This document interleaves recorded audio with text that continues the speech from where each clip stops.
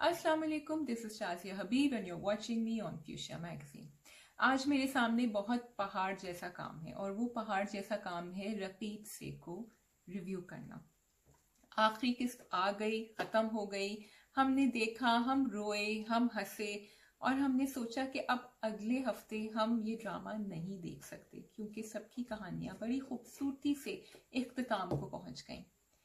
क्या मैं इस ड्रामे का रिव्यू कर सकती हूँ कि नहीं? सबसे पहली प्रॉब्लम तो मुझे ये है बिकॉज आई थिंक दैट इतनी खूबसूरती से लिखा गया, इतनी खूबसूरती से डायरेक्ट किया गया।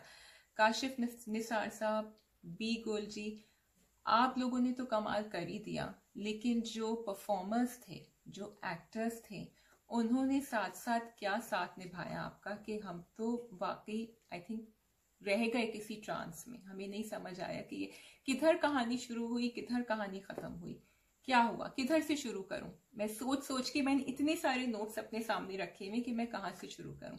अच्छा, सबसे पहली तो ये बात है कि Raqeeb Se is showing us this story which started from Cain and Abel, good versus evil. हम सबके अंदर एक शैतान होता है और हम सबके अंदर एक अच्छा इंसान होता है। हम कौन सा रास्ता लें, ये हमेशा हमारे लिए हमारी जिंदगी भर की एक कश्मकश रहेगी और Bee Gul has shown that beautifully. तो मैं इस बात से इख्तलाफ करूंगी जो लोग कहते हैं कि रकीब से एक ऐसी कहानी है which is not a real life story, या इसमें ऐसे कैरेक्टर्स हैं जो बहुत खूबसूरत हैं जो हम रियल लाइफ में नहीं। हाँ, it's a fairy tale. I don't think it's a fairy tale. I think that every character, yes, it was very poetic, it was very beautiful कि उस घर में जो उन्होंने एक माहौल बनाया था काशिफ निसार साहब ने एंड बीगुल की राइटिंग में, एंड जो लोग वहां रह रहे थे वो किस तरह उन्होंने शूट किया, but I don't think that it is something we can say कि ये रियल लाइफ में नहीं हो सकता। ये कैरेक्टर्स बड़े रॉ थे, बड़े रियल थे। सो इन ऑर्डर कि मैं पहले तो अपनी बात को साबित करूंगी, उसके बाद मैं आपको हर एक कैरेक्टर के बारे में बताऊंगी बीगुल की तरफ से कि उन्होंने क्या खूबसूरती से और क्या कमाल कर दिया राइटिंग में। फिर हम डायरेक्शन के बारे में बात करेंगे एंड डोंट फॉरगेट मैं आखिरी एपिसोड पे आऊंगी, लेकिन एंड में आऊंगी और एक छोटी सी मुझे जो I don't think I can call it a criticism, but एक सवाल है मेरा जो आप लोगों से सवाल होगा which I will do in the end. Okay जी, सबसे पहले why do I feel that it's not unreal. Maqsood साहब क्यों? यस, उनका कैरेक्टर ऐसे पेन किया गया था कि वो बहुत ज्यादा अच्छे खुलूस वाले इंसान थे जिन्होंने अपनी रिलेशनशिप्स को निभाया, अपने वादों को निभाया और हर एक को जो भी, जब वो जेल में थे उन्होंने जो वादा किया था उसको निभाया। उन्होंने हाजरा के साथ अपनी बना के रखी, उन्होंने सकीना को बुरा नहीं कहा, लेकिन at the same time he knew that he had a part of him was angry. उनका गुस्सा था, उनका गुस्सा सकीना पे था कि सकीना ने मेरे पीछे झूठी गवाही दी, वो मेरे साथ नहीं गई। उनका गुस्सा हाजरा पे था कि हाजरा ने कोशिश नहीं की कि वो मुझे अपनी डिप्रेशन से या अपनी पुरानी मोहब्बत से निकाले। उनका गुस्सा इंशा पे भी थोड़ा थोड़ा था क्योंकि उन्होंने अपनाया था लेकिन अपनाया भी नहीं था उसको पूरी तरह से। So these were all very real things that Maqsood साहब was and we saw them, but क्योंकि वो उनके अंदर हमेशा एक जंग चल रही थी throughout that he wanted to overcome that, इसलिए हमें, और क्योंकि वो उस जंग में कामयाब हो गए, इसलिए हमें लगा कि yes, this character is beautifully written and this is not real, it is very real and I will go on to tell you why later. Okay, Sakina again हमें शुरू से ये नहीं समझ आया, शुरू में नहीं आखिर में तो पता चल गया क्योंकि लेयर्स इतने थे कैरेक्टर में कि इनका क्या मकसद था यहाँ आने का। ये क्या इसलिए आई थी कि वो हाजरा को डिथ्रोन करें और मकसूद साहब को वापस क्लेम कर लें? इनका, क्योंकि अमीरा भी पूछती रहती है, एंड सकीना का वाकई क्या मकसद था आने का, या सिर्फ क्योंकि वो बेचारी अब भूली बिसरी, समझ नहीं आ रहा क्या करें, अपनी बेटी को बचाने के लिए आई थी? वी डिडंट नो, लेकिन सकीना की कोशिश जारी थी कि वो अपनी बेटी को भी बचाए और वो हाजरा और मकसूद साहब के बीच में कोई ऐसी भी कोई कैफियत ना पैदा कर दे जिससे किसी को चोट लगे। How many of us have seen people like that, जो ऐसा करते हैं? शायद कम लोगों को देखा हो, लेकिन देखा जरूर है, हमें याद रहता है कि ऐसे लोग हैं। अच्छा, हाजरा को हमने बड़े क्वेश्चन किए हमने सानिया सईद जी को कि why is she being so good to Sakina. कोई ऐसी औरत नहीं करती, कोई बीवी ऐसी नहीं करती। लेकिन अगर आप देखें, हाजरा की कोई रिलेशनशिप नहीं थी मकसूद साहब के साथ, and that in itself explained it कि जब आपकी कोई फिजिकल रिलेशनशिप नहीं होती है, यस वो चाहती जरूर थी, वो मोहब्बत करती थी, लेकिन वो एक तरफा मोहब्बत थी उनकी तरफ से एटलीस्ट। एंड ऑफ कोर्स उनके अंदर जो गिल्ट था तो वो चाहती थी कि उसको भी वो ओवरकम करें और वो मकसूद साहब को किसी तरह वो हासिल करने को वो बात दे दें जो उन्होंने उनसे छीनी थी। At least that's what Hajra thought. और हाजरा की रियलनेस हमने यहाँ देखी कि उन्होंने कहा कि बीवी थी ना, इसलिए मैंने देर से बताया, क्या करूं जी, बीवी तो हूं मैं। एंड जब वो कमरे में गई और उन्होंने उनका कलोन सूंघा और उन्होंने 2-3 दफा गुस्से में भी कुछ बात करी, तो हाजरा भी अपनी एक जर्नी से गुजर रही थी। She wanted to be good, she wanted the good to come up, लेकिन बीवी तो थी और ह्यूमन बीइंग भी थी। And we saw that journey because Bee Gul took us along on that journey. Amira और इंशा दोनों बेचारी क्या कहूं मैं, किस्मत की मारी हुई। उनकी तो कोई गलती नहीं थी कि उनके अम्मा अब्बा के साथ, वालिदैन के साथ जो भी किस्से कहानी हुए। अमीरा आप नोटिस करें, she had no father figure, a proper father figure. जैसे आप मकसूद साहब को देखते हैं तो एक सॉलिड फादर, ठीक है उनकी इमोशनल डिटैचमेंट था अपनी बेटी के साथ, इंशा के साथ, लेकिन उन्होंने जो अपब्रिंगिंग दी है इंशा को, वो अमीरा को तो नहीं मिली। कीपिंग दैट इन माइंड कि सकीना का क्या हाल था कि वो पिट पिट के और ना वो कम्युनिकेट करती थी ज्यादा, और रफीक अब्बे का क्या हाल था। I think Amira did a pretty good job. और ये उसके अंदर एक इनोसेंस कह लें, आप मासूमियत कह लें, कि उन्होंने कह भी दिया कि मुझे मोहब्बत हो गई है मकसूद साहब के साथ। वो क्रश था, मोहब्बत थी, जो भी थी, वो बेचारी 2 दिन में संभल भी गई उसके बाद। तो बहुत बहुत खूबसूरत कैरेक्टर इंशा। इंशा के अंदर गुस्सा था। इंशा को भी, वो भी चाहती थी कि अमीरा को और सकीना को अपने रास्ते से हटा दे, लेकिन फिर उसका दिल बड़ा साफ था। वो भी हमने देखा कि उसने सकीना की भी कैफियत देखी कि भाई उसकी गलती नहीं है जब उसने सुसाइड कमिट करने की कोशिश करी। उसने आंखें खोल के बाप ही ऐसा देखा तो क्या करें। सॉरी मैं सकीना कह रही हूँ, आई मीन अमीरा को। एंड अमीरा को भी हमने देखा कि वो अपनी अम्मा से पूछ रही कि क्या अब्बा ने मुझे कभी गोद में उठाया था कि नहीं। अगेन इंशा का कैरेक्टर कि जब वो अब्दुल रहमान के साथ when she falls in love with him, तो आई फील कि हमेशा लड़कियां जो हैं, हम कहते हैं ना कि ढूंढती हैं कोई ऐसी चीज जो उनको अपने वालिद में नहीं मिलती इन देयर लाइफ पार्टनर। तो उसको ये लगा कि यहाँ एक कनेक्शन था विद अब्दुल रहमान, जो भी इमोशनल कनेक्शन, कम्युनिकेशन उसको नहीं मिल रहा था। एंड शुरू में हम सबको अब्दुल रहमान बहुत अच्छे लग रहे थे। So very very human characters. Now I am going to come to the negative, so called negative characters of Masood साहब and Atika. And Kashif was not a negative character, but Rafiq Abbe. Grey characters, हम हमेशा कहते हैं कि लोग grey characters क्यों नहीं बनाते हैं, क्यों नहीं लिखते हैं। तो जी बी गुल ने लिखे हैं सारे ग्रे कैरेक्टर्स। इवन आतिका भाभी वॉज अ ग्रे कैरेक्टर। वो यस आप उनको कह दें कि दुनियादारी ज्यादा थी उनके अंदर, लेकिन वो जिस तरह मंसूर के लिए रोती थी, वो जिस तरह, अच्छा वो जब डांटती भी थी काशिफ को या उनकी कोई बात ऐसे सुनता नहीं था, it was like her bark was worse than her bite. तो इतनी ज्यादा टॉक्सिसिटी नहीं थी, बस वो जो थी वो थी।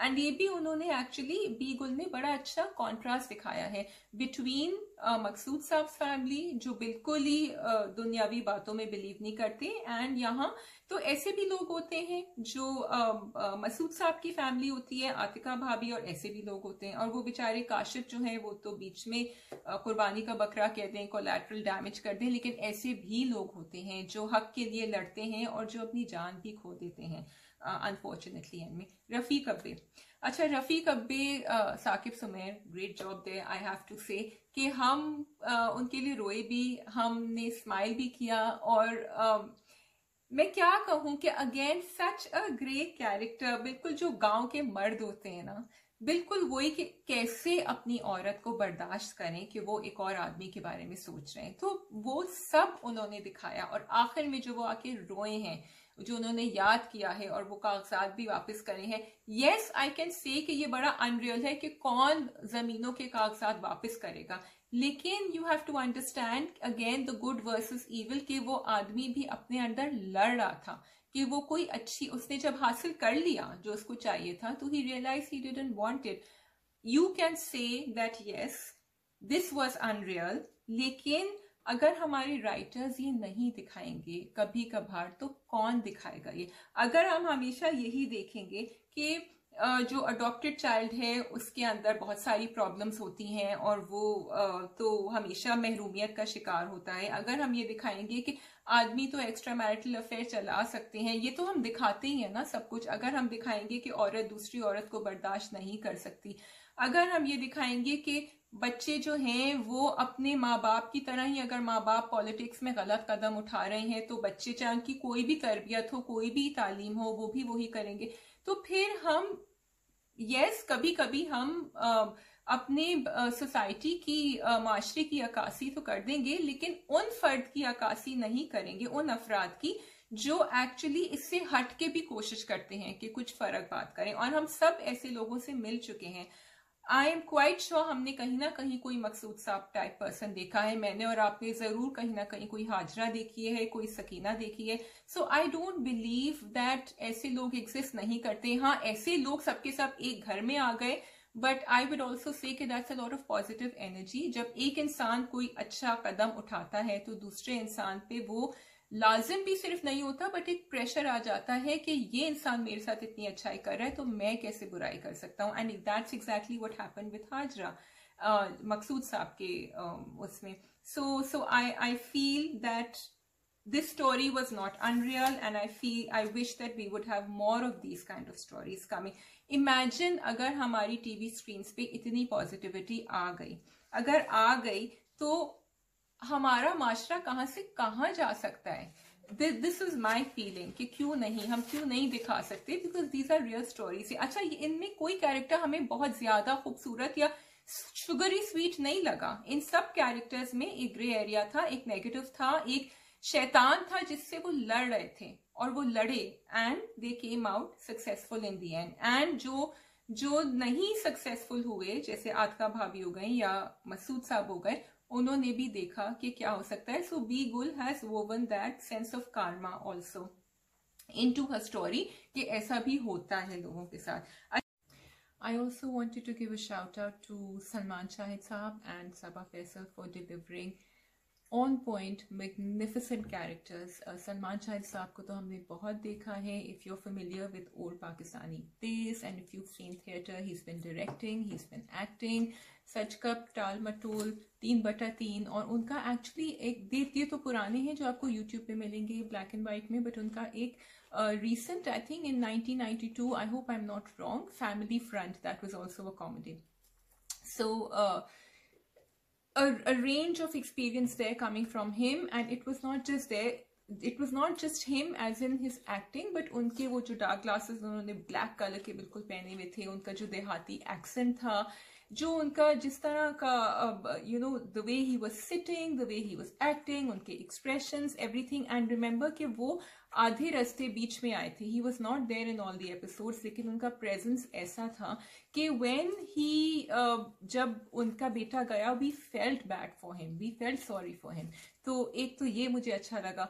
Secondly Saba Faisal, we've seen her in different roles, and this one with this accent again, जो उनका एक accent था, और ऐसी रवानी से मेरा किसी ने उर्दू करेक्ट करी थी, बात कर रही थी कि लगा ही नहीं कि ये किसी और ड्रामे में नहीं इस accent से बात करती हैं. So full marks to the director and the performance of the actress, of course, कि आप उस level के हैं कि you delivered that to the audience. Also, I wanted to say कि again talking about the characters, क्योंकि वो सब थोड़े टाइम के लिए आते हैं जाते हैं कि हर कहानी को बीगुल जी ने ऐसा डेवलप किया था हर कैरेक्टर को कि हमें, like I said earlier, कि I don't know if I mentioned it or not, कि पता नहीं चल रहा था कि मेन कैरेक्टर कौन है. था भी एक मेन कैरेक्टर, लेकिन everyone had a very well developed chunky role. Kashif को आप देख लें, Kashif was not there for many episodes. वो आते थे जाते थे, बल्कि बहुत देर के बाद आए, लेकिन उनका कैरेक्टर इतना स्ट्रॉन्ग था कि जब एंड में when he died, we actually felt sorry for him, and that can only happen if the writer has made us feel sympathy for him. अगर हम उनके लिए sympathy feel करेंगे तो फिर हमें वो बात लगेगी दिल को.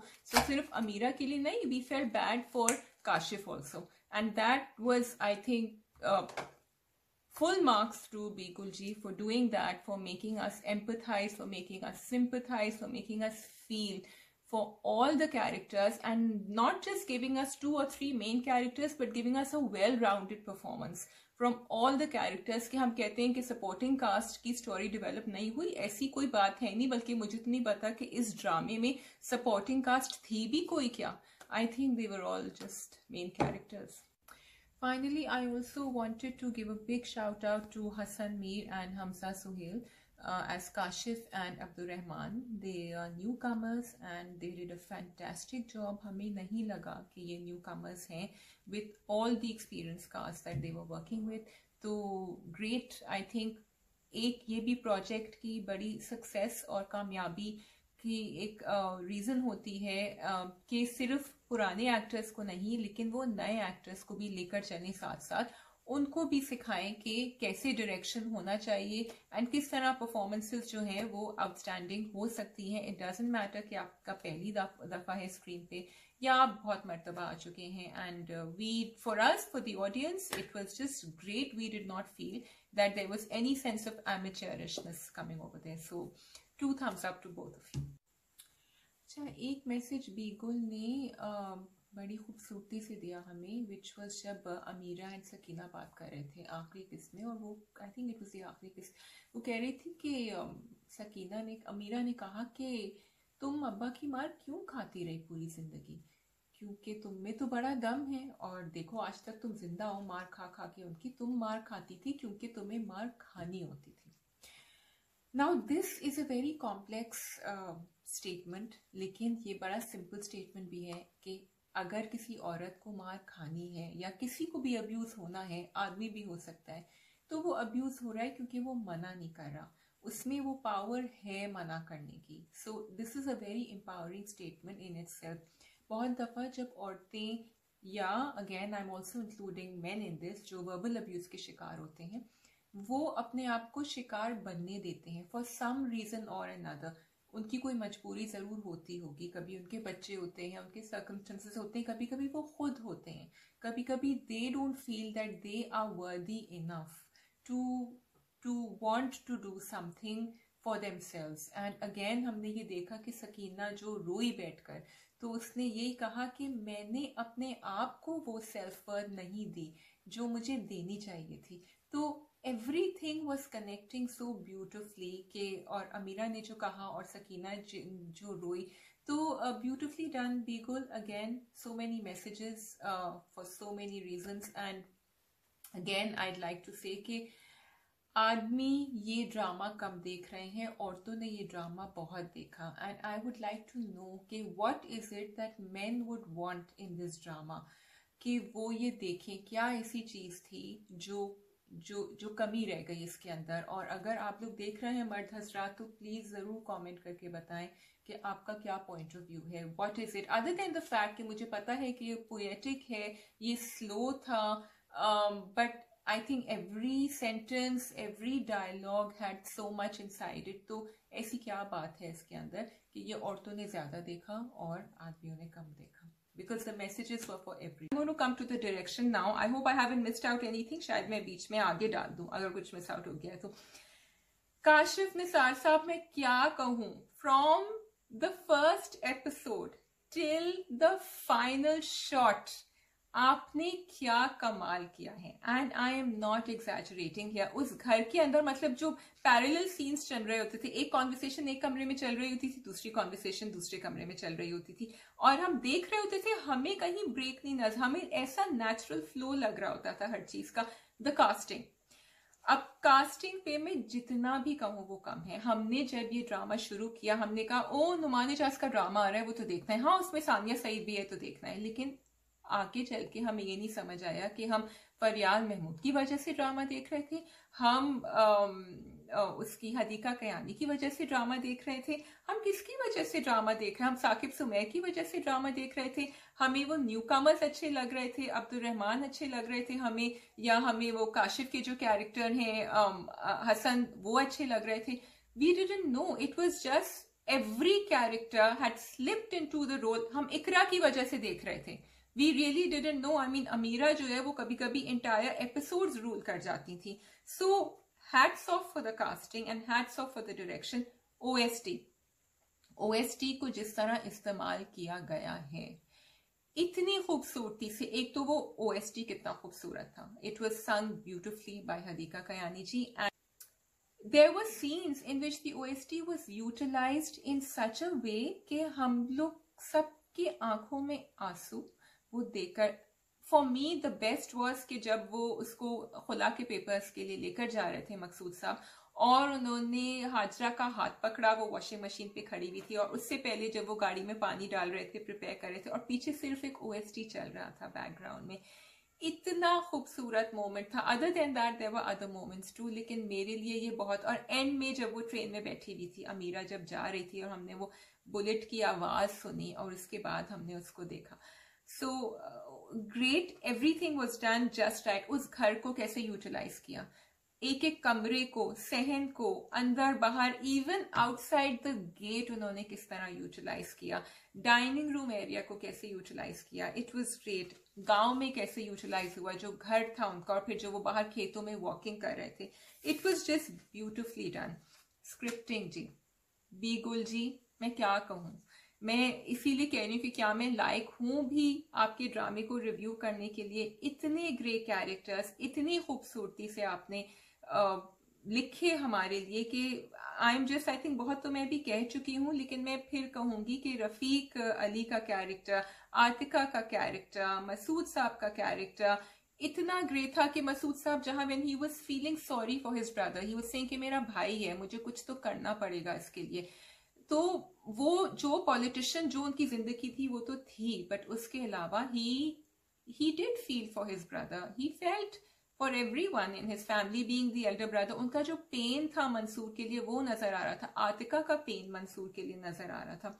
अच्छा, फिर हाजरा, सकीना, अमीरा एंड इंशा, इनके लिए तो आई थिंक मैं कुछ भी कहूं तो इट्स नॉट इनफ. आपने जो लिखे हैं लेयर्स के, हमें एंड तक नहीं समझ आ, एंड में तो समझ आ गया था कि सानिया सईद, हाजरा जो है वो क्या कहना चाह रही हैं, क्या वो वाकई इतनी अच्छी हैं या वो कोशिश कर रही हैं. इंशा ने जब सवाल किए मकसूद साहब से एंड में तक कि ठीक है उन्होंने तो एक दीवार बनाई हुई थी, लेकिन आपको किसने रोका था कि आप मेरे करीब ना आए, एक एक सवाल का जवाब हमें मिला.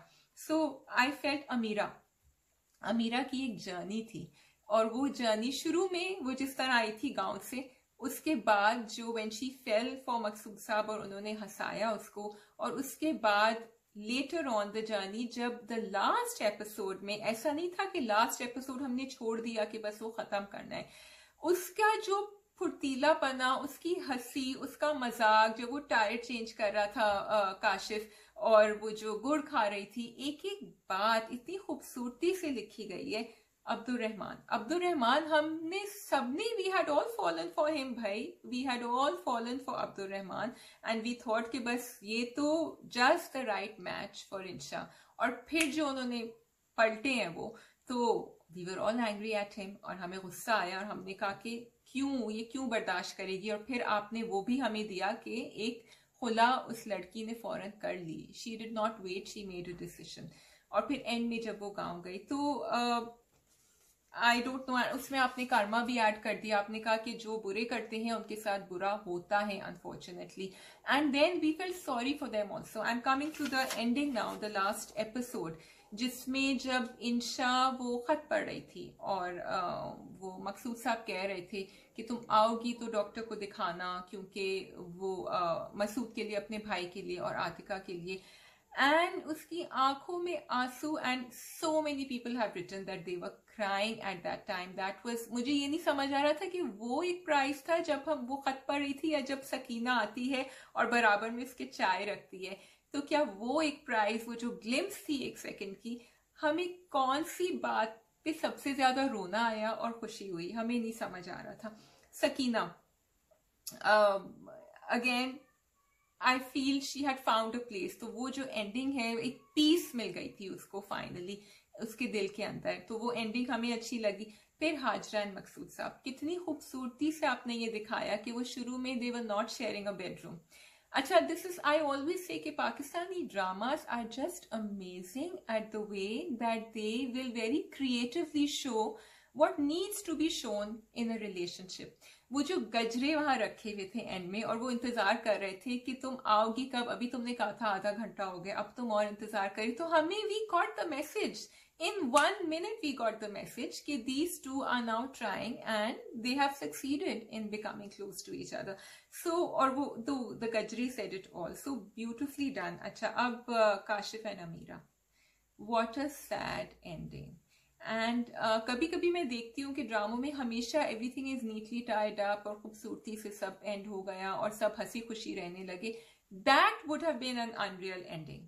ये जो इन्होंने एंडिंग दिखाई बीगुल जी ने, एक तो ये देखे शुरू से ना ड्रामे में एक थोड़ा सा एक सिनिस्टर टच आ रहा था। हम कुछ भी कहें, वो जो मंसूर की जो कहानी थी एंड हिज कत्ल, वो चला आ रहा था। So the end had to tie up with that and then that sense of karma and then कि वो बेचारा मंसूर भी एक इनोसेंट था जिसकी जान ली गई, और यहाँ काशिफ भी एक मासूम इंसान था जिसकी जान ली गई। And it was poetic, it was tragic, but yet हमें लगा कि ये शायद एक सही एंड था, क्योंकि और एंड क्या होता। ये एंड तो मुझे तो नहीं लगता कि Amira would have fit into that खानदान विद आतिका भाभी, वो तो नहीं कर सकती थी। और फिर अमीरा वापस क्यों जाती रफीक अब्बे के पास। So that was one thing. अब वो उन्होंने हमारे लिए छोड़ दिया है। आई एम होपिंग कि Amira meet someone later on. Of course ये बीगुल जी के ऊपर है, हाँ, उन्होंने हमारे दिमाग में इमेजिनेशन पे छोड़ दिया है, लेकिन अभी तो हमें यही बहुत अच्छा लगा कि वो रफीक अब्बे के पास गई और उसने कहा कि अगर तुमने अब इफ यू एक्ट अप तो मैं भी तुम्हारी बेटी हूं और मेरा भी गुस्सा तुम्हारी तरह है। एंड देन वो भी दिखा दिया कि she will not go back to Anwar. तो इसमें हमें थोड़ा सा एक सुकून हो गया। अच्छा जी, this was a Raqeeb Se ka review. I have one thing to say. I don't know if it's a fault and I don't know if it's a criticism, but Raqeeb Se was a very women-centric drama. औरतों ने इसको तादादों में देखा, बहुत तादाद में देखा, और उनको बहुत पसंद आया। And they discussed it, they talked about it. हर एपिसोड के बाद हम या तो हंस रहे होते थे, या रो रहे होते थे, या स्माइल कर रहे होते थे, या डिस्कस कर रहे होते थे, कभी हाजरा कभी मकसूद साहब। आदमियों ने इतना नहीं देखा ये ड्रामा। तो मेरी सिर्फ ये गुजारिश है for all the men who are watching the review, did you watch it, and if you watched it, what did you like about it, and would you please recommend it to the men that you know। क्योंकि औरतों के कहने से कोई फायदा नहीं है। मुझे पता है मेरे घर में भी बहुत सारे मर्द हैं, वो ये ड्रामा नहीं देखेंगे, उनको बड़ा स्लो लगा, या उनको शायद वो डायलॉग्स जो हैं इतने ज्यादा, मैं ये नहीं कहना चाहती कि औरतें ज्यादा डीप हैं आदमियों से, लेकिन मैं ये जरूर कहना चाहूंगी कि आदमियों को ये डायलॉग्स थोड़ी सी ज्यादा ही डीप और इंटेंस लगे। तो आप लोगों को क्यों पसंद आया, आप लोगों ने क्यों देखा, what was it about Raqeeb Se that struck you as a man? I would really want to know, क्योंकि 50% of our population is composed of men, और अगर उस 50% को हमारे साथ साथ चलना है तो इस 50% which is the women need that 50% also to see it। तो बस मेरी ये छोटी सी गुजारिश थी। And other than that I really hope I haven't forgotten anything. Thank you so much Beegul ji, Kashif Nisar Saab and the entire cast of Raqeeb Se for giving us this beautiful message and for showing us कि हर दफा कोई सास बहू की toxicity, women की toxicity जो है वो हमारी स्क्रीन पे दिखाने की जरूरत नहीं है। Looking forward to many more dramas and stories like this। अपना ख्याल रखिएगा। This is Shazia Habib on Fuchsia Magazine। खुदा हाफिज।